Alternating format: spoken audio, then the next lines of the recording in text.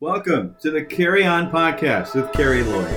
Carrie is an internationally known speaker, teacher, and pastor, and author of 2 books, The Virgin Monologues and Prude. She's also written for countless blogs and magazines and shares her message of faith, love, and noble living. So we're going to learn all about you today. Oh, good. Things. We did so if you wonder where the questions came from, we did a national survey. And we narrowed it down to the top 10 questions that the United States would like to know. We couldn't afford to go to Britain. So we have quite a budget. When you say national, do you mean about 5 people? I think it was me and my dog. Oh, it's intimate, Yes. Intimate and small and close. Yes. So all right. So let's be honest. This is stuff I want to know. Okay. But I do believe that there are other people who have these same questions. So we'll try and trudge on as we can.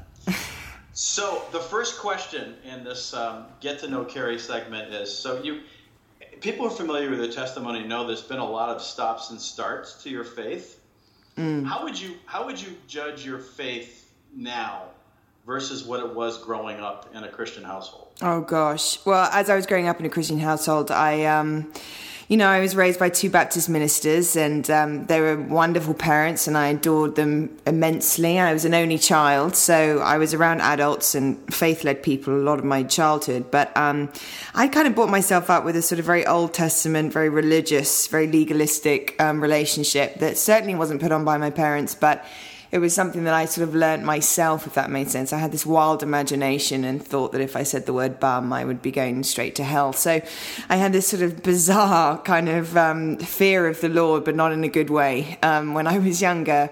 And so, of course, when it came to trials and tribulations as I got older, and my father passed when I was 23, and then a consecutive few other family members and friends died, I didn't have the kind of intimate relationship with God nor an understanding of a good God by that point. And I held on religiously, quite literally, for about 2 years after my father died. And then by the time I was about 25, I was doing everything to just get rid of my faith completely and became a very sort of staunch atheist, really. I was the one that would argue you in a bar under the table in regards to the non-existence of God. And so these days, the irony is that I'm now a pastor and more aware than ever before that intimacy is a very deep and personal relationship with a God that is a father and seeks very much for the goodness of his children. And that doesn't mean to say that I get to be childlike and immature in that journey. It actually gives me a greater, stronger sense of ownership, I would say, and a stronger sense of identity in who I am these days.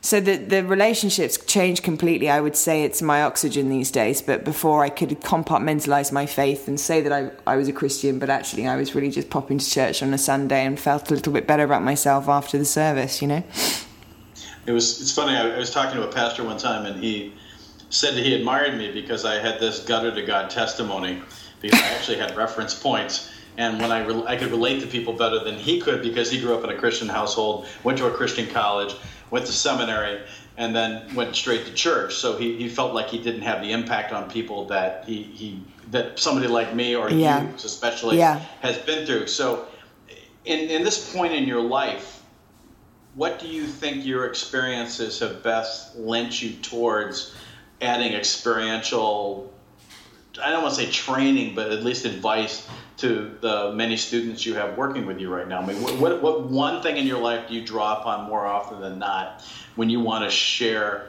maybe with a struggling or seeking Christian, what it's like to let God truly take over your life? I think as a pastor, my main job is to love and guide people well.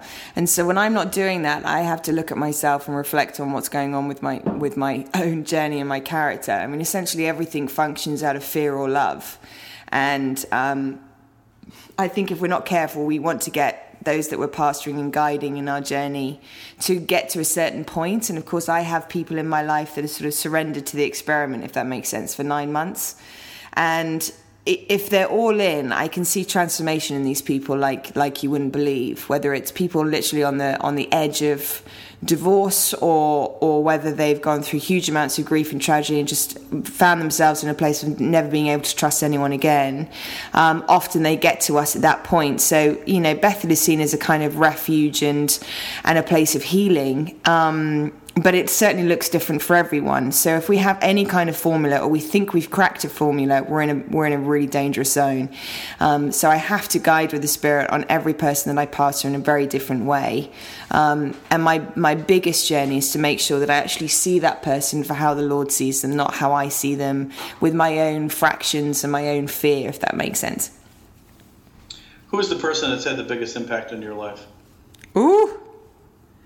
Oh gosh, I would probably say my mother and father, and that kind of goes without saying, doesn't it really? But I would say these days I've got probably a committee of people in different elements that speak into my life on a way that I've never really had been in a culture of confrontation as I have in the last 6 years. So I think by the time we get into confrontation in England, we're livid and mad with each other by that point.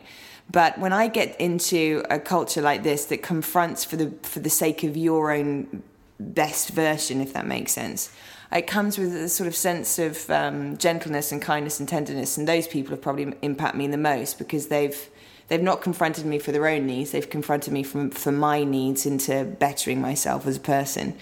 And so I would say Gay Valenzuela, who's the head of second year. He's my boss, but I interned for him when I was in my third year here. And probably Bill Johnson, I would say, who has just been a great covering and a very wise soul for me to go to. Probably the wisest and probably one of the most Christ-like people I know. So if people follow your journey, you've gone through a lot of different things in your life. Growing up in the household you did, you went through the death of your father, you kind of spun off the rails for a while, became an atheist, came back to the faith. Is there any part of that journey that you would rather have not lived through, or does all that made up who you are today? I think, for as much as people go, what a great story of redemption and restoration, I'm like, none of that really needed to happen in order for me to have got to this place now. But that's just how the journey was. And that was, the beauty of faith in God, I think, is the fact that we get to have free will. So, my journey was really, it was a tangent. I was very much trying to take reins of my own life all the time. And that was part of the problem. I was just very stubborn and pretty prideful. And I wanted to have it my way all the time. It was this constant yearning to try and get my needs met. And whether that looked like being addicted to stuff, or whether I had an eating disorder, or whether I was codependent with men, or all of those things were really just a cry out for help in a place that I didn't know how to process pain properly. So instead, I just reacted to that all the way through my 20s. And I think if I'd learned how to process pain better, if I'd learned what God was really meant to represent, not the God that I'd brought myself up on, then I think my life would have been very different. And I generally don't feel like, I think those things that have gone through have just really shown the goodness of God, and actually all things can be made good. But I don't think they needed to happen that way to make my life any more impactful, if that makes sense. So if you could define yourself with one adjective, what would you use? What about two? Because I really would like to use two adjectives. All right, I will give you special dispensation. I actually remember, I have someone, I go and see a sort of a therapist a couple of times a month, because obviously I'm counselling a lot of people myself. And she asked me the same question, and I actually said, I'm beautifully complex. I think was the best way for me to describe it. One in like super goofy to very deep and thinks far too much. And and I just and I look around at the people around me as well, and they're all kind of the same, sort of highly hilarious and deeply deep. All right, so I have some fun questions for you too. We'll get back to a little more serious stuff, but okay. We're trying to get to know the fun side of you too. The goofy. So I have very, very less than serious questions for you. Okay. And some of them are very short. Okay. All right. So, coffee or tea? Oh gosh, I like tea. I probably would say coffee these days. That's so non-Brit of you. I know. That's the problem with America. It changes you. What do you think is the greatest misnomer that Americans have about Brits? That we don't care. About what? About anything. I think sometimes we come across as pretty rude, which I would understand. If you go through Heathrow arrivals and you see everyone at the gate, you're like, who died? Who died? And someone's clearly died as I've just arrived into Heathrow. Everyone looks miserable. But I think that's partly our kind of demeanor. Have you ever met any American that had a good British accent? No, they all sound like Dick Van Dyke. Actually, do you know what? I actually had this. I was at the Actors Studio a few months ago, just watching a couple of scenes take place, and everyone kind of folds for the day. And some actor comes up to me, and he recognises that I start talking in an English accent, obviously, and he starts talking like this, as if he was a governor from South East London. And I was like, I'm not Dick Van Dyke. I don't know where you got this. And then he turns around to me, he goes, that's my dad. And I went, what? And I've been making this joke for such a long time. And I was like, how have I found the person who is the son of Dick Van Dyke? And that I've just made that up. So this is why I never say bad things about people.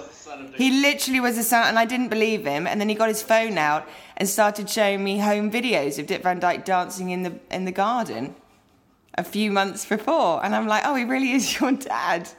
I didn't realise. I think he's got to be self-aware enough to know, though, that accent his father used in Mary Poppins is viewed as the worst accent ever. No. Well, here's the deal. He was it was probably very Mary Poppins. I think it was very like, I don't know. It fitted at the time for being a chimney sweep in southeast London. But that's what everyone thinks we sound like. Or they go very nasal and tinny in their attempts. So you're at Bethel, yes, which has a lot of tremendous teachers. Oh, they do. But also has probably more talented musicians and singers than probably the top 10 place in the United States from the Christian side of things. So I have to ask you the question, do you sing? Oh, no, darling. That would just... I would... Any kind of anointing that was happening in the room that moment, I'd break it instantly with my singing. So I sing in tune, but I'm probably the volume of a little mouse. So that's where I stop there, I would say. Amanda thinks I have a good voice. Amanda Cook, who's one of our worship leaders here and brilliant songwriter, musician, and she seems to like my voice, but it's definitely not going to be on this podcast anytime soon. All right, just thought I'd ask, because if you're one of those people who sit in the front row so nobody can hear you. Yeah. Yeah. So what does Carrie Lloyd want to be when she grows up? A ballerina. No, I feel like... Or a fireman. I know. I think I still love to write. I still think that's one of my favourite. I don't think that's ever going to leave my life. The joy of writing, the electricity I feel when I've got the perfect sentence. Or I was quoted I was speaking the other night, and I said something like, let's face it, ladies, I had the backbone of a chocolate eclair.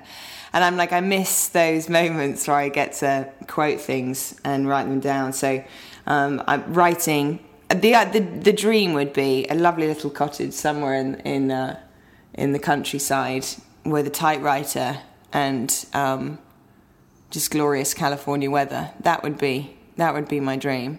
So your writing is the thing you enjoy the most? I think so. And speaking, obviously, and teaching, I love pastoring. I do love kind of navigating, finding breakthrough for each person that I meet.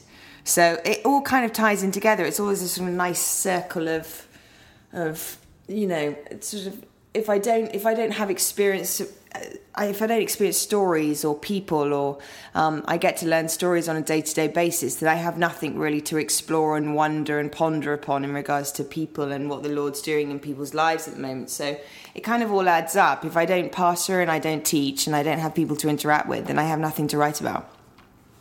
I know you have a wide range of people that you pastor from an age standpoint, but I would imagine the vast majority are millennials. Do you think they get a bad rap? Yeah, I do actually. I do. I think, to be honest, I mean, the oldest student I ever had was 72. And he was absolutely one of my favorites because he was the most encouraging, celebratory guy I'd ever met. And everyone loved him. Could never say boo to a goose, never found the flaws in anyone, was so kind of healed and fulfilled that he never needed anything from anyone, which it was just a really astounding person. But then looking at the millennials that I have in my group, their brains are literally wired differently because they've just been brought up in different technology. So there are science proven experiments that are showing that actually, you know, when they're on the phone and they're talking to you and they're doing different things at the same time, you know, older generations go, they can't focus and they multitask, but they don't get anything. They're not effective with it. Well, actually, their brains are trained to be able to be good at multitasking. This ideal that they want to achieve within the first 5 months of being in a corporation, they want to make an impact. I think that's probably the area that they need to work on the most, which is character comes with perseverance and patience. And I'm all for people making an impact and changing the world, but they actually need to have a message behind it, an experience behind it in order to start doing that. So I think there's some great blessings and beautiful, ambitious characters in the millennials. The key is they all have 1,000 dreams, and the problem is they don't know which one to start with. So that's my biggest one that I normally go through in pastoring with my students is, so which dream do we start off with? And they're like, well, that's a problem, I don't know. And they can almost get paralyzed with their own dreams. So most of my journey with them is actually just trying to figure out a structure and a place with the Lord and where do they feel the affection of God on those particular dreams, and then start from there.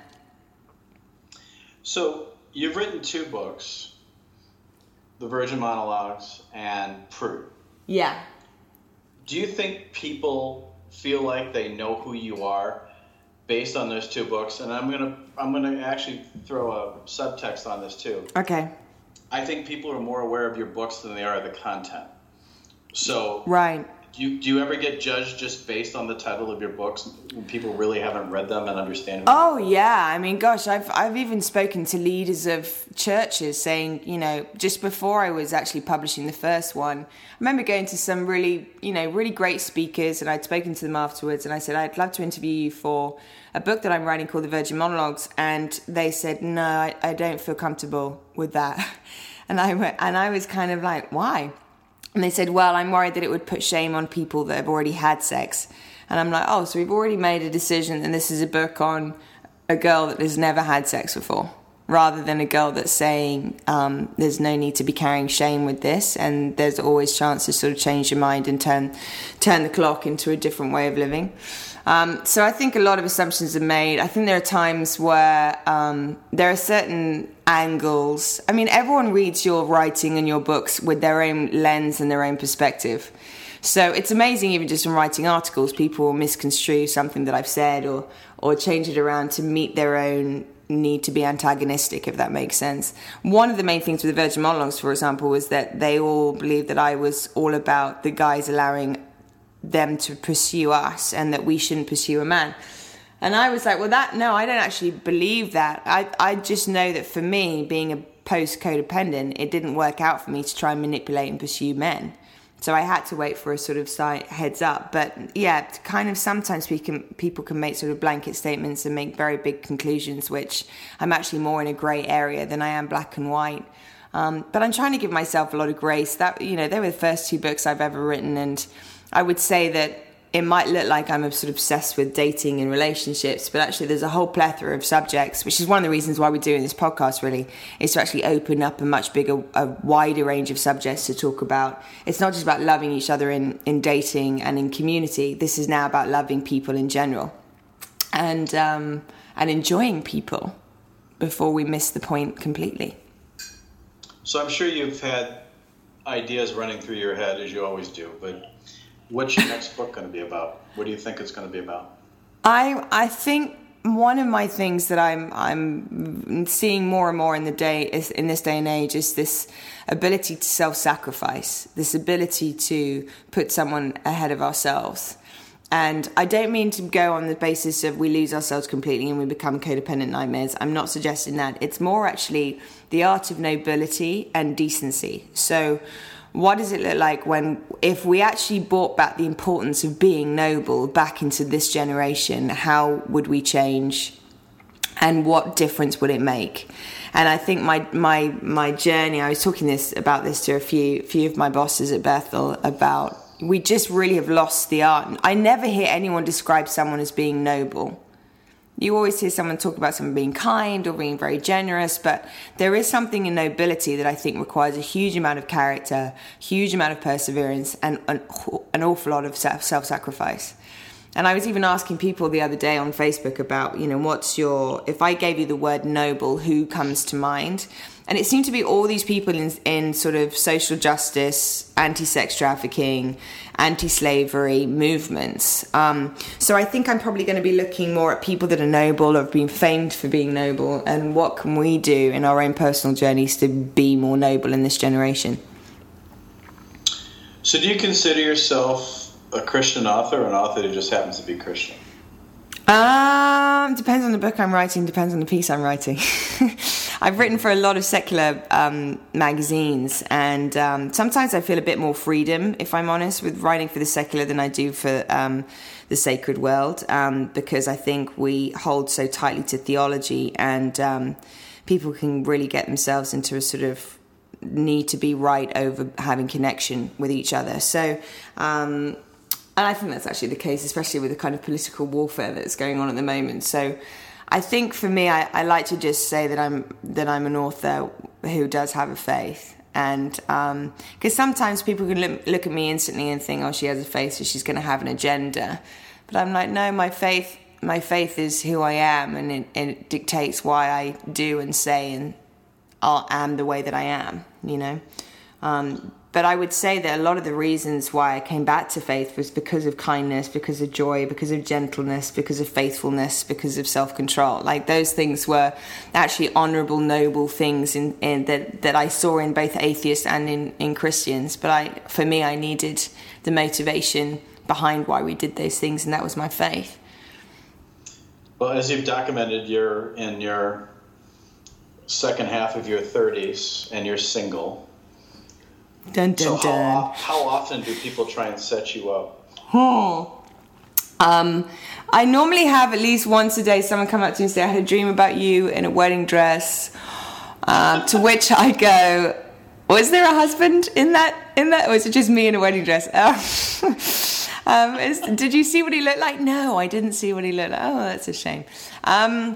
And then there are times where, people go, oh, you're single. And then they'll get their phone out and they'll show you a guy and they'll tell you that he's learned Romans off by heart and then he goes to CrossFit, like those kind of things. But, I think people always try to, I normally kind of preface it with, okay, well, it needs to be more than a man with a pulse and someone that says he loves Jesus. There's a little bit more to it than that. But of course, at the moment, I'm sort of surrounded by a lot of guys who are in their 20s. I'm not. By the time most of the guys come up to Bethel and they do school, they're pretty much married by the time they're 30. So basically, the aim of the game is to travel a little bit more than I am, so then I have more space to be able to meet potentials. Unless you've got someone in mind, Mark. No, I and just for people listening to this program, I'm old enough to be your father. So yes. Just so people are wondering why I'm asking. That wasn't an agenda. It was a fatherly question. So when you see your mate down the road, yeah, what does he look like? I'm sure you've put a lot of thought into this. Oh, absolutely. Most women do. He basically looks like Chris Pine. No, I'm joking. Or Jared Leto. One of the two. I've heard the Jared Leto reference from you more than once. So. Oh, at least 1,000 times a day. I just like to declare him into my life, slowly but surely. I don't. My girlfriends say, "What do you think he's going to look like?" And I'm like, I don't know what he's going to look like, but I do know how he's going to feel. And they're like, what do you mean? And I'm like, I don't mean that as in a physical way. I mean as in how he'll feel. Like, he'll be very still and joyful and kind, you know? And there have been people that have tried to set me up with those kind of guys. And I remember my boss once turning to me and he said, I found a lovely guy. He's tall. He's, they always start that off. He's tall. And he's going to treat you real nice. He's going to take you to restaurants. He's just a very kind man. And then I'll go, yeah, you haven't said if he's attractive for me. And I go, is he attractive? And then he'll just smile. And then I'll go, you see, here's the deal. It can't be an absolute breeze to the wedding night. There needs to be some tension, some battle on the purity field. Because I will have to one day want to procreate with him. So it is kind of important that I find them sexually attractive, especially having waited for that long. Are you still there? Have you gone? I'm still here. Are you just appalled by what I'm sharing right No, now? I feel like I shouldn't be listening to this. I know. But anyway. I was also thinking about the Jared Leto reference. I'm competing with Javier Bardem, so Oh, of course you are. Yeah. Of course you are. Yes. So do you think you intimidate men? It depends who you talk to. It depends who you talk to. A lot of a lot of my male friends will go, "Oh yeah, I can see why guys would be intimidated by you. You've done a lot in your life. you take care of yourself. You don't need huge amounts from a guy. But also, you don't intimidate me." So I think people can see why that's the case, but normally anyone that knows me just isn't, and they know that I love them, and I'm a lot softer around the edges than I used to be. I think during my 20s and my early 30s, I was quite sharp around the edges because I was so self-sufficient by that point. Losing a dad at a young age, it really does make you pretty self-protective. And then you kind of get into this swirl of not trusting people and having to defend yourself. And before you know it, you feel constantly misunderstood, and you don't realize that actually some of that is down to you and how you come across, and that your fear is actually palpable. You can actually feel it. So I had to work on that a lot. I would say these days, because, we have a heart to be powerful and not to be victim-like, but also to be soft and tender and kind to other people. I think that's really, there's a happy balance. So I'd probably say powerful and tender all are the same in the same moment. But, my father's in my life and people that love me, I don't know, I would just say that they're very good at it's just going to take a guy to not be intimidated by me, a real man, That sounded really harsh. So if you've made it this far, you should know you're listening to the Carrie On podcast with Carrie Lloyd. So what's the plan for this thing? What are you going to be talking about? Well, it's a great question, Mark. I actually don't know. One of the things that I do love, I do have really brilliant friends and people in my life. And I really appreciate it when there are people they're just really interesting characters.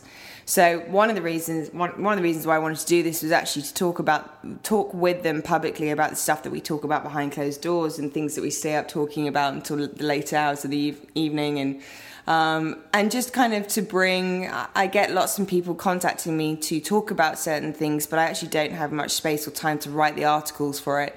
So it just seemed to make sense to actually do this on podcast, and it was quicker to do than an article, and it was also just a great way of just starting to interact with people. I know that this is the age of the podcast, so it just seemed to make sense that if I'm having these conversations about how we can better ourselves as people, then really it should be on a podcast. So it's interesting. So when I started my career, I started in the newspapers, and then realized that if I went into radio, I wouldn't need an editor. I can just flip a microphone on, and I can just talk. And which must terrify people. I didn't have to worry about my articles getting dissected. Right. So you've done both. So do you enjoy speaking, not just on a podcast, but in front of an audience more than you enjoy writing, or is it just two very different experiences that complement one another? I would say it's two different experiences that complement each other. I love speaking because I mean, back in the day, I used to be acting in plays, and there's nothing better than a live studio audience, if that makes sense. And I feel that you get to feel when you're imparting something into a room, be it teaching or ministering or speaking, you get to feel what's going on. You get to see the direct impact of what the Lord is doing in the room. So I can't see that when I'm writing. And yet there are other times where you just want to my writing is sometimes my secret place and my co-laboring with the Lord, my co-creation that I get to do with him. So there's something about those two together. One is really for a contemplative moment, and others is really to interact and be with people. I have no desire to hide behind a screen for the rest of my life, So it's really, speaking is very important to me, I think. What's one thing that people don't know about you that you wish they did? Oh, gosh. That I once won the Friends Perseverance Award. When I was 9, I won a trophy for the girl that had persevered the most in my year. It was probably the highlight of my life so far, was to win a cup. What had you persevered at the age of 9? I think generally just my ability to tap dance and mathematics was a poor area, and yet I had stretched and worked hard to do better in my journey. So I think I was always pretty good at exponential growth from a very young age. And it's so funny because I'll see people, that I've known people for, 10, 12, 15 years. And the last 6 years, I would say I've grown the most. But they won't get to experience that just in like a one-off sitting. I would say that when people do life with me, I've got friends who've been friends with me before I came to Bethel, obviously. And they'll tell me about the fact that they feel like, and this isn't me bragging, this is just because I worked really hard at this, they'll go, you were one of our friends that were kind of a little bit roller coastery in regards to emotional health, and now we would say that you're probably one of my most emotionally healthy friends. And so if it can happen to me, it can happen to anyone, quite frankly. And I think it just takes a bit of determination, perseverance, and a really good team around you that believes in who you are more than you do. Now, it probably won't be that much longer before you leave the comfy confines of Bethel. What's going to be the hardest part of that? I've never known leaders and people like it. I've never had bosses that have believed in me so much. I was having a conversation with my boss the other day, and he's like, I had a 3-year plan with you, and I'm starting to see that investment that we've made into you come out in this year on different levels. And I'm like, what do you think it was that you really wanted to grow in me? And he said, I think your insecurity at the beginning and just how you were and just how it has changed now. So having people that just had a plan for you to build you, they really are the best builders. And I've been on many leadership courses and workshops and, motivational speakers and all this kind of thing. And nothing matches the stuff I've experienced on a day-to-day, consistent, believe in you, will be tolerant on your bad days and challenge you on your bad days, and equally still love you in your most disappointing moments. I think that's probably, for me, is the most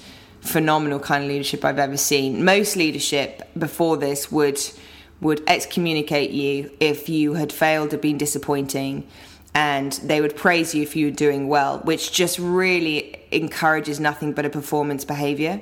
So for me, what I experienced here was that I got to be completely myself, completely authentically in any manner I wanted to be, as well as it was very hard at first to be told, just be yourself. I didn't know what that was. I was always used to being told how to be and how to act and how to just conform with the rules of the corporation, if that makes sense. So this place has just been very different, and I've been so grateful for it. But I don't actually feel like any of that covering will go. I think these are my family, if anything. So I'll always be based on some level here. This is kind of my spiritual base, if that makes sense. So do you think that once you leave Bethel, after you've been there for a few years, that it's going to be a difficult adjustment? Because maybe some people look at you and say, well, she's been in this hermetically sealed bubble for the last few years. How is she gonna live once she's out of that and she doesn't have all that accountability and these pastors around her and all this teaching she's getting? And what's it going to be like for you? I mean, the accountability will still be there, because my accountability it wasn't down to my pay packet. My accountability was down to my friends and family. So I still have to have a lot of people speaking to my life because they're my friends. They're not because I'm doing a job for them. So the accountability will still stay the same. And I think it's also up to me to make sure that I have a committee of people wherever I am, that I open myself up enough for feedback and constructive criticism and all that kind of thing. And at the same time, just have people that I really enjoy. I've always been speaking to the students here. One of the hardest things they find is transitioning back out of this kind of, they always say that it's a taste of heaven being at Bethel, and so I can understand why it's a hard transition. And yet at the same time, if you do have a pure, intimate relationship with the Lord, if you have not been defined by Bethel but by your relationship with the Lord, then it really shouldn't be as much of a transition as it needs to be. I think if you steward it well, and if you have a vision over your life outside of Bethel, outside of how people are, my job is to make me safe. It's not to make the rest of the world safe. And it's my job to how I respond to people rather than react to people. So if my circumstances are going to change, this is why I'm so obsessed with Daniel, I think, in the Bible, because he was certainly not in the kindest culture. In fact, he was serving some of the most ruthless people. And yet he had some pretty solid routines that kind of kept him focused on his intimacy with the Lord. He prayed 3 times a day. Nothing that happened would ever change that. And of course, I'm not as regimented and as routine as that, but if I need to be, I will. I think a vision is the most important thing for me to have if I do move out here. So I think for me, I have a vision to kind of feed back into Bethel once I do leave. So it's not a case of, see ya, thanks a lot, guys, peace out.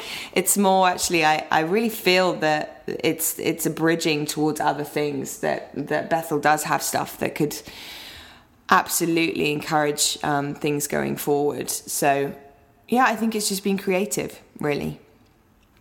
Well, I'm hoping that in the last half hour plus, people have gotten to know Carrie a little bit more. And as she said, in future podcasts, she's going to be introducing you to some pretty incredible people that have been part of her life, and we'll continue to make that happen. And we'll have another one of these Q&As as we get to know you. You certainly can't get to know Carrie in a half an hour, that's for sure.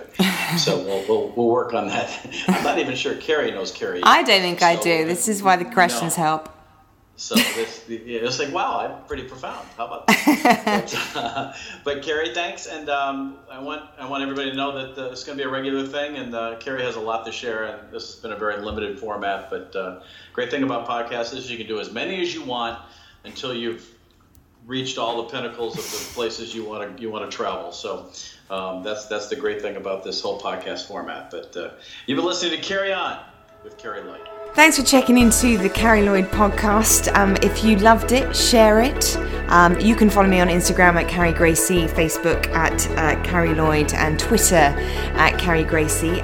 We do have a website, which is carrielloyd.net. And if you have any questions of any sort, then you can just email me at carrie@carrielloyd.net.